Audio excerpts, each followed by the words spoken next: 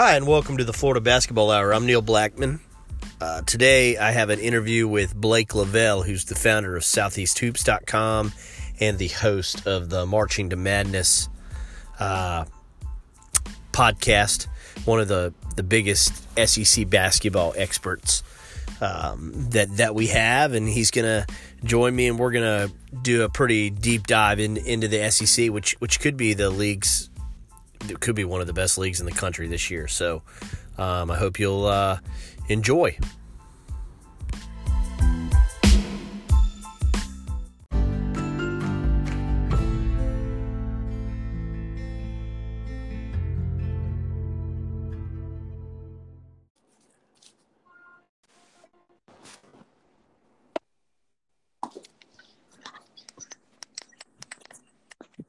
Hello. Hey, man, how are you?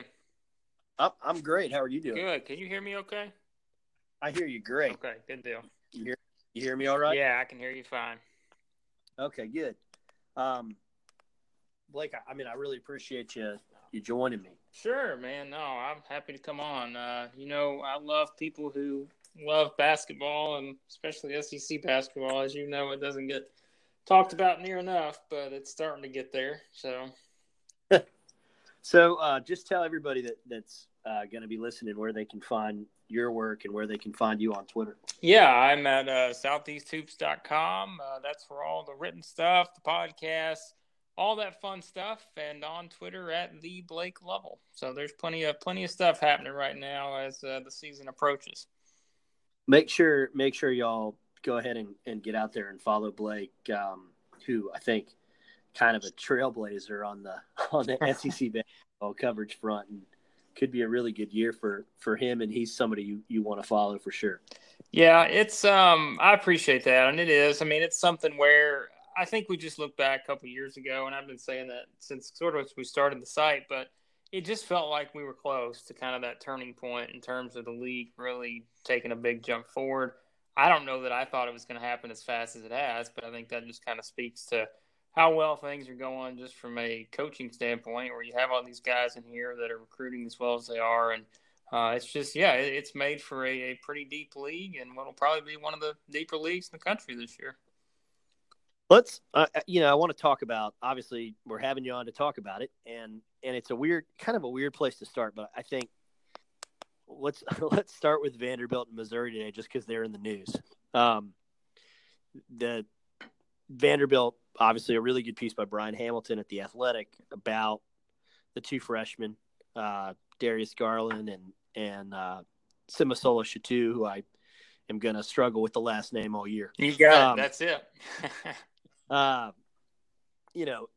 It feels like this version of Vanderbilt will be a lot more difficult to defend. There was sort of a one-size-fits-all way to defend Vanderbilt the first couple years under Bryce Drew, and maybe this is the team that can make the breakthrough, even if they're a little ahead of schedule. I think so, and I think the biggest thing is this will finally be a year where you see Bryce Drew's offense as he wants it. We know how, we look at coaches when they come into new spots. It takes a little while to put their system in, because if you try to put everything in right away, then you have a roster that is not necessarily familiar with that, and there's an adjustment period, and you can ask Bryce Drew that. When he came in that first year, he thought that, they'd be able to kind of speed things up, put in what they wanted to right away. But as they struggled, he's like, look, we got to go back to kind of what they knew before. And now that he has a roster of younger guys that he feels like are kind of the future of that program, he's going to be able to put in his system much better. They're going to play faster because they do have somebody like Garland who's going to be able to get up and down the court and just really change everything. I mean, he's going to be able to penetrate just the way Bryce Drew wants it, kicking out. That's what everything's kind of about with their offense. They want to be able to spread the floor, which I know we hear that a lot now with pretty much all coaches. It's like it's the modern way of basketball. Spread the floor. Your big guys can step out and shoot. And I think they've got all the pieces now. It's just they're still going to be young. They're still going to rely on freshmen and sophomores. They have some older guys. Newcomers that are going to add some experience like Matt Ryan and Yanni Wetzel. But this is a team, to me, that's very intriguing, and it would not be surprising at all, I think, to see them back in the NCAA tournament. Is is because of all the attention on the trio of freshmen, is a guy like Saban Lee, somebody that people really aren't paying attention to, and probably could be one of the players in the league that makes a huge leap. Absolutely, and I've talked about him a lot this offseason, and it's just I think you can go back to last year, and it's easy to kind of just brush off Vanderbilt's season last year because of how bad they were. But if you look individually at all the players on that team and who progressed the most, I don't think there's any doubt that it was Saban Lee in terms of what he brought to the table, being as effective as he was as a freshman. And now he's got that chemistry with Garland, and it's going to allow both of those guys to be even better because they're both, I think, going to play really well off of each other, and they both can penetrate. I think as long as Saban Lee continues to expand his shot from outside, he could be one of the better guards in the league this year, even as a sophomore, I think. And it's just you have a roster filled with so many different interesting pieces, and everybody looks at the freshmen, but there are still some guys on this roster like Saban Lee, like another sophomore and Max Evans that really can make a big difference. And I think that's where Vanderbilt's going to be able to kind of make their mark this year and be able to stay, near that top half of the SEC. Let's shift to Missouri and obviously the devastating news about Jontay Porter. It was already going to be a year where I think because they defended so well last year, there was sort of this expectation, I think at least, that they'd have that Quanzo Martin identity of a good defensive team, but there's still questions about the points, and I'm certainly expected a big leap from Jontay Porter. I mean, this has got to be a devastating blow in a league this tough. It is, and the first thing, obviously people start asking, well, where's Missouri going to be now and all this, and I'm sitting there thinking, well, I'm more concerned probably with just looking at Jontay Porter's outlook now just as a player, and just, it's just you hate to see something like that. And the thing is, we see this stuff every year, and, it seems like it always happens somewhere. You get a player that just goes down in one of these exhibitions in a scrimmage, and it's like your whole season changes. And that kind of feels that way for Missouri now because they were going to rely on him. He was going to be one of the more impactful, I think, forwards in the entire country. You take him out of the mix, and it's like, what's next? Jeremiah Tillman, who I've been really high on, he's obviously got to take another big step forward. I mean, I already thought he was going to be able to do that, but now you're talking about changing his role dramatically, and same with Kevin Purrier. And it just means that all these freshmen they have and the newcomers, they've all got to be able to just step up right away now. And I think that puts Missouri in a really tough spot. I don't necessarily think it was like last year where they lose Michael Porter and it's like, well, what's going to happen? You still looked at the roster. Jontay was still there. Tillman was still there. Cassius Robertson was there. Jordan Barnett was there. I don't see that same kind of depth on this roster, and that is very concerning, like you said, in a league like this where the room for error is very little. And I already kind of thought Missouri was sort of a bubble type of team. I thought they probably would have been able to make the NCAA tournament, maybe as the 8th, 9th best team in the SEC. But now it's like when you compare them to everyone else, it's really tough to see them staying in that spot. So this will be the boring part that everybody can fast forward through. But it was we did our second episode. We kind of glossed over some of the SEC a little bit before we knew we'd dive more into detail with you. But we didn't really talk about Kentucky. Yeah. And the reason that we didn't was they're always there. So I was trying to look at Kentucky a little bit, and I guess the question I have is it was yet again a top 25 efficiency offense, but barely. Yeah. It was really, really relying on Shai Gilgeous-Alexander, and when he wasn't right, they were kind of stagnant offensively a little bit. Is the idea that won't be the case this year just because we expect jumps from Quade Green and Nick Richards, or is it that these incoming freshmen are better and more ready, or sort of all of the above? Yeah, I do think it's kind of all of the above. And then you add Reed Travis, who is a player that Kentucky simply hasn't had. I mean, they haven't had a senior guy, an older guy that is one of the better players in the country. And just right. You all of a sudden add him onto a roster. like that's already built, we know, even with all that youth, if you take him off that roster, Kentucky's still a top 10 type of team. And it's like you add him now to that, who I think is probably an SEC Player of the Year candidate. If you had to ask me today, I may have a hard time putting someone else over Reed Travis. Now, Grant Williams would have something to say about that, and maybe I'd end up going that route. But I just think he's going to be that good, and maybe his numbers aren't 20 and 15 or anything like that just because of how many other players are on that team that are going to contribute. But he's really good. And then you combine that with what I think is going to be a better shooting team. That seems like the thing we always talk about every year, and it's like the running joke. But it's like, okay, who's next up to try to play his own against Kentucky? And it's like, I mean, it seems like we go through that every year. It's like, well, right. This team played well. I think Georgia or somebody, it was last year, year before.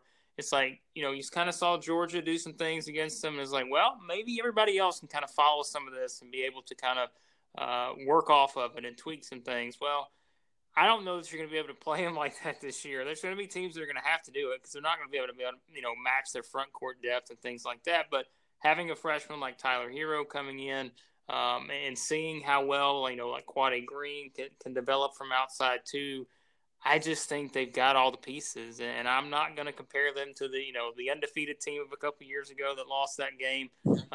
But this will be one of his better teams there, I think, just in terms of just the pure depth they have on the roster because they are too deep pretty much at every single position.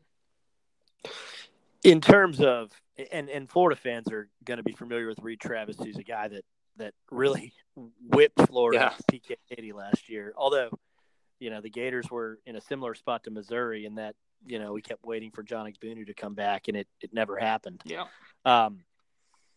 But yeah, I mean, I think that's got to be the thought with Kentucky is that there's finally senior leadership, and really the last time they had anything remotely like that, they cut down the nets.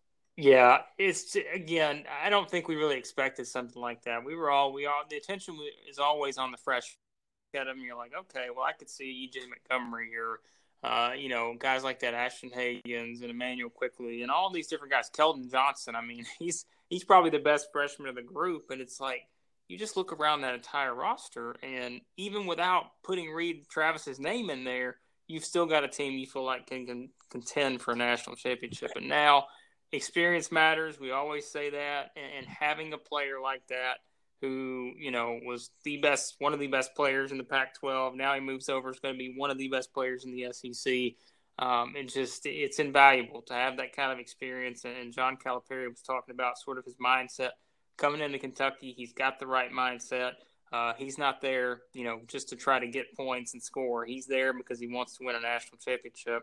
And that's a good mindset to have for what's going to be the leader on your team. Is there a team that there's a lot of expectation on that you feel like is in a position to underachieve a little bit? I mean, I have one in mind, but I was kind of interested on your view on it. I don't want you to throw anybody under the bus. See, and I've thought about that. And, I think if you look at, let's say let's just say the top five, because that's kind of, the top five to me is pretty consensus, and you could put them in different order when you look at Kentucky, Tennessee, Auburn, Mississippi State, LSU. Now, that's the preseason top 25 that came out today. Those are the top five teams in there. I would probably have a hard time. I would maybe swap Florida with one of those two teams, maybe Mississippi State, LSU. I don't know, because it's always hard for me to do the rankings before the year, because look at what happened Sunday night. It's like Jontay Porter goes out for the year, and it's like, well, your entire 4,000 word, preseason power rankings post like I did a year ago is completely destroyed because something like that happens. And so it's hard for me. I mean, you could see, I think people could make the case for like Mississippi State and LSU just because Mississippi State still has a weakness in terms of shooting the ball. LSU we talked about Vanderbilt earlier. LSU is a team that is still going to rely on younger guys, even if they're really, really good younger guys. And I don't know, like it's hard to pick up. This is a year where it's probably as hard as it's ever been to pick apart some of these top teams and say, I can see that team, kind of falling flat on its face. Because I think that's how deep these teams are in terms of a depth standpoint. That's how good I think some of these teams can be. And I just think that there's probably 6, maybe 7 SEC teams that are second weekend caliber teams. And to me, that makes it really hard to say, well, I could see them disappointing, because when you just look at these teams on paper before we actually see them play the games, it's so much. There's so much to like, and so it makes Right. it kind of hard. It makes it very difficult. I think, and the one that we talked about was Mississippi State, just because of the questions in terms of how efficient they'll be on offense. Yeah. That always kind of surround Ben Allen teams, for being fair. But when's the last time he had a guy like Eric Holman? Right. Exactly. That's the thing, and that's such a difference maker for what he normally wants to do. We are the sole Florida basketball podcast. Gator fans, they're a little chippy. Yeah. To be frank about it, they feel like the program doesn't necessarily get the national respect that it deserves. Although I think that's not true. I think basketball people really do appreciate Florida. I think it's a little more broad culture based, but is Florida a team that maybe is kind of lying a little bit in the weeds, just because that's a lot of production returning? And it seems to me that the argument for why Florida won't be great is Chris Chiozza's gone, when maybe it really should be they have the hardest schedule in the country. Yeah, exactly. And I do think, that's what I said. If you talk about those top teams, I could put Florida ahead of Mississippi State and LSU and feel like I'm okay. Like I would be okay with that, because I do think that's kind of what separates those teams like that. Now, I do feel pretty good about the top 3 with Kentucky, Tennessee, and Auburn, but I could put Florida right there pretty close, because I just think about it, and what you said is what I think most people are looking at. Losing a guy like Chris Chiozza, who was a leader on and off the court. He was someone that you felt like in any situation, if he had the ball in his hands, he would be able to make a play on one way or the other, whether it's getting the steal on defense against Missouri, whether it's doing something crazy on offense with a shot like he had against Wisconsin. It's like you just felt like good things were going to happen. Now, when you take that off the court, it's like, well, who's going to replace that? Well, I got a pretty good idea, and I think this guy's pretty good, and that's Andrew Nembhard, who, to me, is going to be one of the better freshmen in the SEC this season. And even him, as highly rated as he was, I'm not sure he's getting the type of attention, notoriety that he should be at this point, because I think he can be a complete game changer for them. When you combine what they have coming back with Jalen Hudson, he's going to take some of the pressure off of him. It's all about the front court, I think, because there's a lot of unknowns there. We know what Kevarius Hayes can do. We know what Keith Stone can do. How Chase Johnson, how Isaiah Stokes, they come back into the mix, I think is very intriguing to watch. I just want to see a Florida team like this just be more aggressive, I think, instead of maybe relying on jump shots a lot. Even as good as they are from a shooting perspective. I mean, Kayvon Allen, I think his percentages will go back up. He was kind of inconsistent last year. But they're going to shoot the ball well. But I think in times where maybe they're having an off night, you want to see them be able to attack the paint, get their big guys some work in there. If they can do that, be physical night on night out basis. Look, Florida's, to me, a top 20-ish type of team right now. And they're a team that has an even higher ceiling just because we know what Mike White's been able to do with them thus far. What's your view on, the job that White's done replacing Donovan? And just how long do you? I mean, it's such an impossible task. Yeah, and it seems like he's done it about as well as could possibly be hoped for. It is, and I think maybe outside of Florida fans, people on the outside, once he took over, I think the expectation was that, Florida's going to kind of take a step back for a while because there's no way anybody can do what Billy Donovan did. And no, Mike White hasn't won back-to-back national championships. And it's going to be, it's going to be really hard to do that. If I'm being honest, it's going to be tough. But still, the thing is, it's like, they always say, don't step into a great man's shoes. Well, that's what Mike White did. And he's still been able to keep the momentum going. Look at the recruiting, which we've talked about a lot now. I mean, look at the class he has coming in this year. Look at the class he's already built for next year. And he's continuing to find a way to keep that momentum going. And he just continually has him in position to be near the top of the SEC. And I think especially now with the state of the league as it is, that's all you can ask for. Because, maybe 10 years ago, the SEC was nowhere near as tough as it is now. And now he's being able to keep them right there near the top pretty much every single season with where they are now and knowing the talent that they have coming in. He's going to be able to keep that going. And so I don't think he gets enough credit.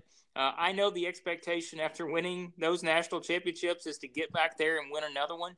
But like we said, it's just getting tougher and tougher every year in college basketball to do that. But he's done a tremendous job, and I still don't think he gets enough credit for it. No, I mean, Florida fans are crazy as it relates to all sports, but it's amusing sometimes to hear the backlash to White, and then you look at Florida's schedule last year, and I think this year they have Michigan State, Butler, West Virginia, Florida State. I mean, and Atlantis. Yeah. And they've got a brutal SEC schedule. That's the one thing I pointed out. When I look at the SEC schedule this year, if you go in and look at Florida's, I think it's their entire February. Like, it is absolutely brutal. I think every team they play in February, which I think Missouri was among that group, maybe now we kind of downgrade them a little bit, but every team they played in February was all the teams that I thought were going to make the NCAA tournament out of the SEC this year. So they didn't play any of those bottom four teams, bottom five teams, however you want to look at it. And I kept looking at it. I was like, my goodness, this is going to be brutal for them. But it's going to get them ready for March, and I think they're no stranger to playing that kind of schedule now, so it's only going to help them.